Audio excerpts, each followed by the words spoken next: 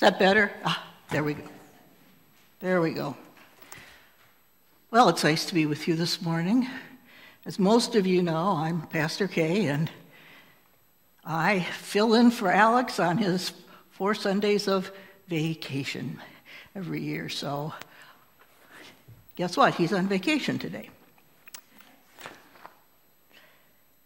Well, may the words of my mouth and the meditations of our hearts be acceptable to you, O Lord, our strength and our Redeemer. At the end of the year, in 2016, a group did a survey of over 1,000 people regarding their 2016 New Year's resolutions. They asked people, had they made any resolutions? 2 questions, basically. Had they made any resolutions? And how had those resolutions gone? 44% reported making a serious or semi-serious resolution, not just some throwaway thing because you had to say something because somebody said, "Did you make any New Year's resolutions?" But when it came to reporting how many of them had had success in keeping those resolutions, 9%. Other surveys, similar surveys conducted in other years, got similar results. Now, that's quite a contrast. There was a group that also surveyed people at the beginning of the year about how confident they were that they would be successful with their New Year's resolutions. And the expectation of success among those who had made resolutions was somewhere close to 60%. That's quite a contrast from the 9% who had at the end of a year said, "Yes, I succeeded." Why such a low success rate? Because I don't know how many of you are even among the roughly 44% or that even bother to make them anymore. A lot of people don't because, I never keep them. So why such a low success rate? Well, I think one of the reasons is that a lot of times when we are thinking about New Year's resolutions, we start thinking in terms of something that we're going to will ourselves to do in the coming year. I'm going to do this, even if I have to tough it out. I will no longer hoard peppermint ice cream from Christmas so that I have enough to last until July. I will stop drinking 18 cups of coffee a day. I will get up early every day to exercise. I will do it. And we kind of tend to go it alone because we don't really want anybody to know that we said we were going to do it and then fail. And given that a 9% success rate, there's a pretty good chance that we might. But studies have shown that having support when we are trying to do something new in our lives, whether it's because we're dealing with something that's happened and we want to move past it, or whether we've got a vision of something we want to do, having support makes a real difference. That's the reason support groups are so important in our culture. Or, as another term we hear sometimes, are having an accountability partner, somebody who will ask you intentionally how you're doing with this, how's it going, to kind of help keep you on track, keep you focused. I tried that with a couple of people a couple of times. They said, oh, sure, I'll be your accountability partner, and then they never asked me another thing. I said, aren't you going to ask me how I'm doing? But we're not real good at that. But encouragement and guidance from people who have been there, wherever it is we've been or wherever it is we're trying to go, makes a big difference. I know, having cancer, much as I did not enjoy that at all, has made me a better pastor. Because now, since that experience, I was compassionate. I tried to do my best, encouraging people and supporting people who were going through cancer treatment before I had it. But I hadn't been where they were. I appreciated on many levels, especially because I looked up all the medical stuff all the time, what they were experiencing, but I did not know. But it changed once I went through it. Now,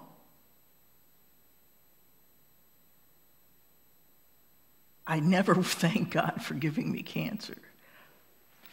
But I do thank God that having gotten cancer, I was able to become a better pastor to those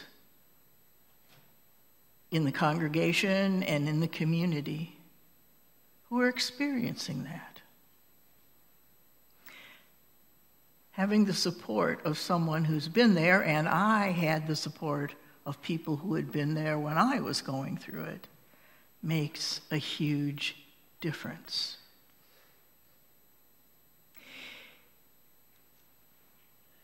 But what really helps us move to that newness of life that Christ is holding out to us every day, not just on Christmas Day, not just on Easter, but every day, and not just on New Year's Day, the new possibilities for our lives in finding new meaning and new purpose, even in the midst of difficulties. The real thing that makes the difference, that helps us move forward, that helps us have much more than a 9% success rate in becoming more of who God wants us to be and who in the deep recesses of ourselves we want to be.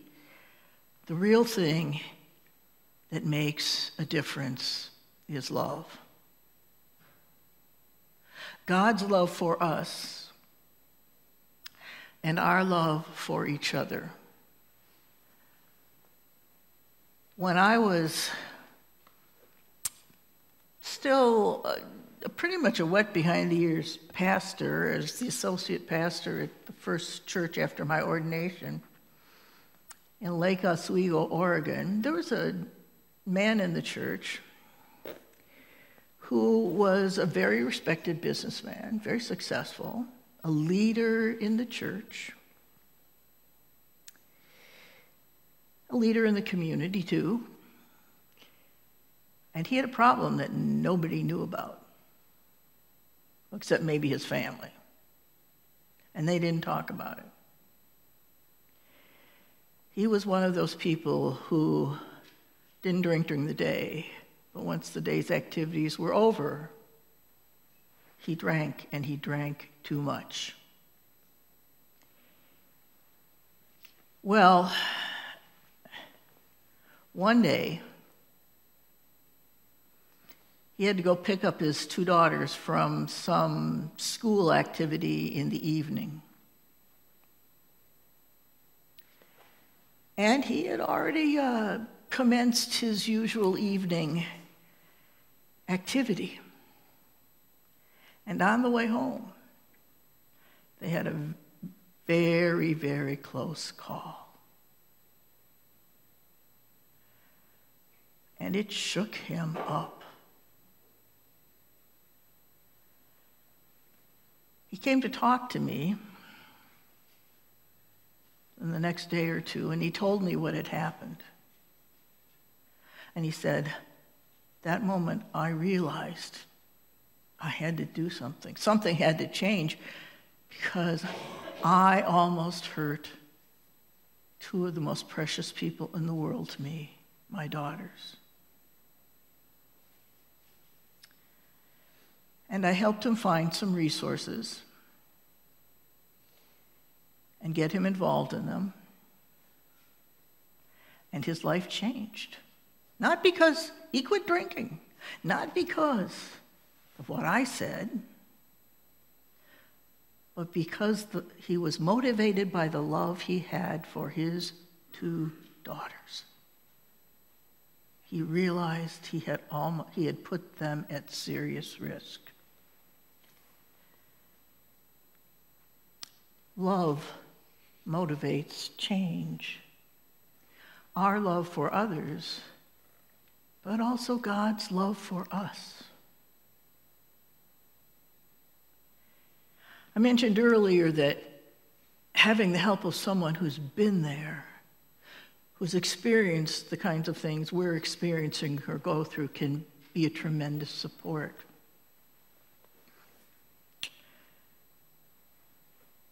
Jesus, whose birth we just celebrated, we celebrate it every year because it was such a significant event. Just like all of our births were significant to at least some groups of people, the birth of Jesus was significant to the whole world. And it's life-changing because he brought God's love to us in a way that said God is not somewhere off in the distance and doesn't understand. He came and he became one of us. My favorite scripture verse is from the second chapter, well, it's verses, of Philippians. And I'm going to read you just the first 8 verses. Therefore, if there is any encouragement in Christ, any comfort in love, any sharing in the Spirit, any sympathy, complete my joy by thinking the same way, having the same love, being united and agreeing with one another. Don't do anything for selfish purposes, but with humility think of others as better than yourselves. Instead of each person watching out for their own good, watch out for what is good for others. Adopt the attitude that was in Jesus Christ.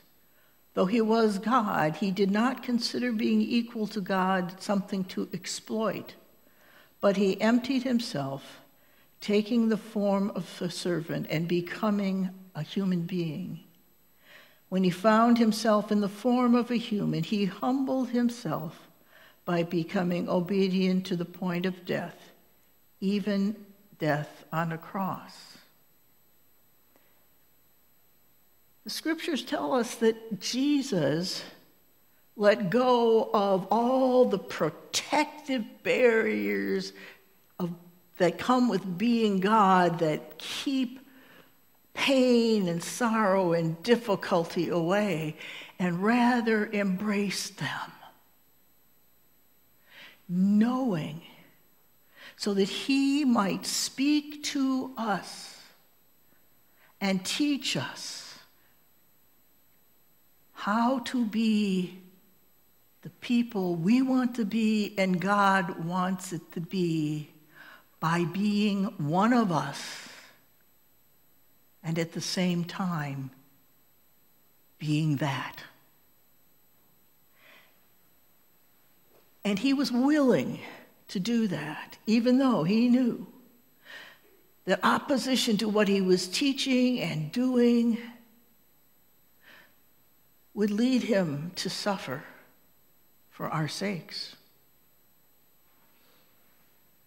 On Christmas Day, we celebrate the birth of the one who is expected, who the world had been waiting for. Think of Simeon, who was waiting to see the fulfillment of that promise. And there at the temple saying, God, I'm ready now because I have seen that which will change the world. I recognize in this child the one who can make us new. And likewise, Anna, the widow, who as soon as she saw the child began to tell everyone, here he is. We've been waiting for him. But we don't have to wait for him. I mean, we wait in a sense during Advent because we need to remind ourselves of our need. But the truth is that every day, he's with us. He is there to help us to find new life and new possibility, to become more fully the people we want to be and God wants us to be, and to know that we are able to do that not only because there are people that we love, not only that we love God, but because God loves us and loved us enough to walk through life with us. This is the good news of Christmas. That Christ is present in our lives, enabling us to every day become new or newer, a little shinier. I remember there was a period of time where in the neighborhood I lived, there was a church that had people door knocking and going around and one Sunday when I was one Holy Saturday, when I was preaching the next day on Easter, I had this group of people come to my door from this church, and this is a little sideline, but they were inviting me to come to church. And when I said, well, I appreciated their invitation and I wished them a happy Easter, but I couldn't come. And they said, well, why not? And I said, well, because I'm preaching at another church tomorrow. Went right over their heads. Well, you can come anyway. No, I said, no, I have some responsibilities at my church tomorrow. Well, get somebody else to do it. I laughed. Yeah, hi, it's Saturday afternoon. How'd you like to give the sermon tomorrow? Because I'm going to another church. Oh, no, not going to work. Finally, I just had to excuse myself. But people from this church also were around the neighborhood a lot and out and about and had the habit of coming up and asking people, have you been born again? And I had heard that question quite frequently at a certain period of time. I'm not sure they were all members of that church, but I kept hearing that question. And I know what they meant by it. And finally, I figured out what my answer was. And I just looked at them and I said, yes, every day. Because every day is a new beginning in Christ. So, let us rejoice that it's not just New Year's Day, it's not just Christmas, it's not just Easter, but every day is a new beginning. And let us sing, this is a day of new beginnings.